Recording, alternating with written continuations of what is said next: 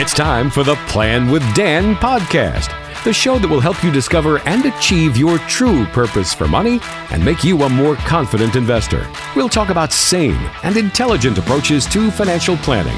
Now, let's Plan with Dan. Welcome to another edition of the Plan with Dan podcast. I'm Mark Haywood alongside Dan Betzel. He's the principal and founder at Betzel Wealth Advisors, serving you in the greater Columbus area. And of course, if you have any questions or want more information, you can check him out online at BetzelWealthAdvisors.com.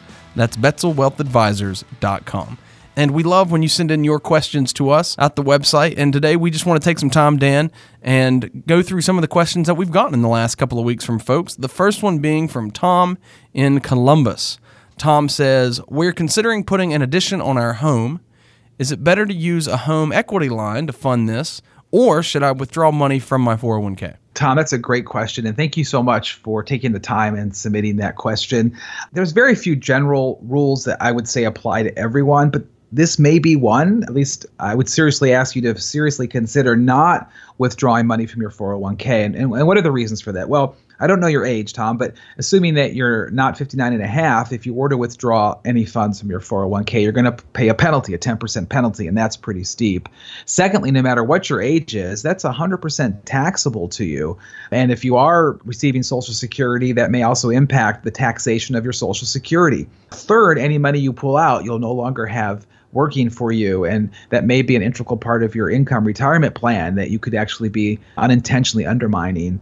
So for all those reasons, I would really seriously ask you to consider the home equity line, which you can pay back slowly, hopefully out of your cash flow. That's going to actually provide a tax deduction for you as opposed to a tax liability for you if you were to pull money out of your 401k. But it's a really great question, and I'm so glad you asked it because a lot of people wonder that. It's just fantastic that you're thinking along these lines, and I hope that you get your home equity line and hope you really enjoy this addition onto your house. All right, Dan, we got another question from Catherine in Gahanna. Catherine says, for decades, I have had laddered CDs so that I could have one maturing every single year. That's smart thinking.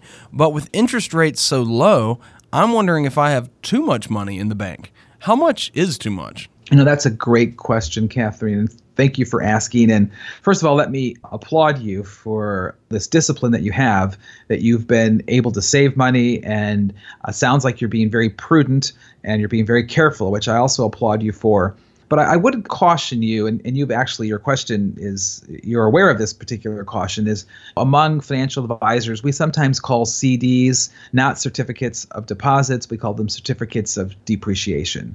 So every way you invest has certain risks associated with it. And the risk that you have is a risk of purchasing power because the costs of living are rising faster than the interest you're getting paid. So I really applaud you. It's a great question to ask. So when you ask how much is too much, well, most advisors would say that you need somewhere between 3 and 6 months of funds, living expenses, invested in the bank. Now, I modify that rule, say we also have to be very conscious of what do you need to sleep at night. Maybe 6 months isn't enough. Maybe it's 8 months. Maybe it's 9 months. But you got to get really clear to how much money do you think you need in the CDs to help you weather any storm that you can foreseeably see coming your way. And anything in excess of that, I would encourage you to find another investment vehicle. A conservative investment vehicle probably would be best for you, but perhaps a conservative investment vehicle that's going to give you at least a higher rate of return, one that's going to at least keep up with inflation. And there are those.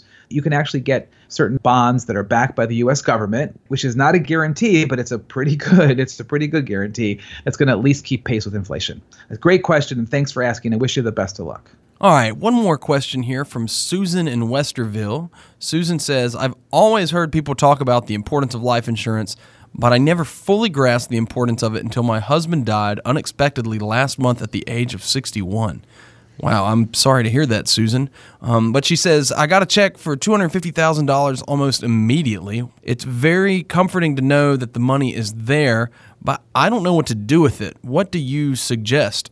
First, Susan, I don't know what to say. I'm so sorry to hear that you're going through this. I know I can't imagine how difficult that must be. So your question for me speaks more to what I would call like behavioral finance. In other words, helping you go through this very difficult transition period that you're going through. And I will tell you that most professionals would say that after you've lost someone like a spouse, you really should not make any major decisions of any kind, including financial decisions, for 1 year. It's going to take probably at least a year for you to begin to go through the grieving process and the healing process. And I know your life will never be the same, but I would encourage you to put the money in the bank and to spend the next how many months it takes you gathering information, working on your own self, being with your family and your children and taking care of yourself. There's no hurry. There's no hurry to make any decision. Take your time. And then when you're ready, then I would think you can begin to think of issues like, well, do I have debt that I might want to liquidate? How much money do I need in cash reserves? Maybe I need a different amount of money now because maybe your financial situation is different. Maybe you're not getting the full pension you were receiving before. I mean, there's lots of issues that you need to consider. And maybe you want to move. Maybe you want to move closer to one of your children, or you need to downsize the house, or you want to move to a condo that you're not going to have all the upkeep. So there's a lot of things for you to consider. So I would say, number one, it's a great question, and I would encourage you to slow down the process. You don't need to do anything quickly. Take your time, be with your children, be with your family, and gather lots of information. Keep asking questions, and when the time is appropriate, decide. Look at your debt.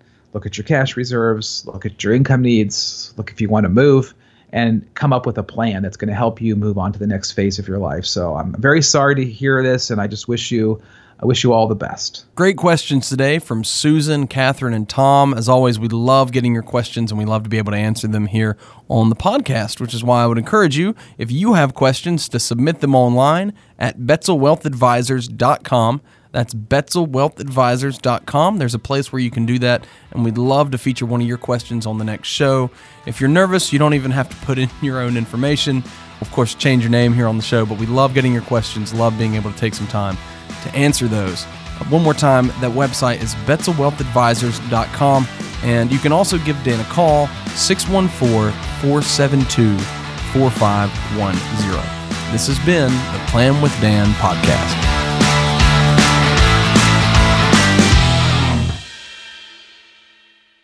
Fee-based financial planning and investment advisory services are offered by Betzel Wealth Advisors, LLC, a registered investment advisor in the state of Ohio.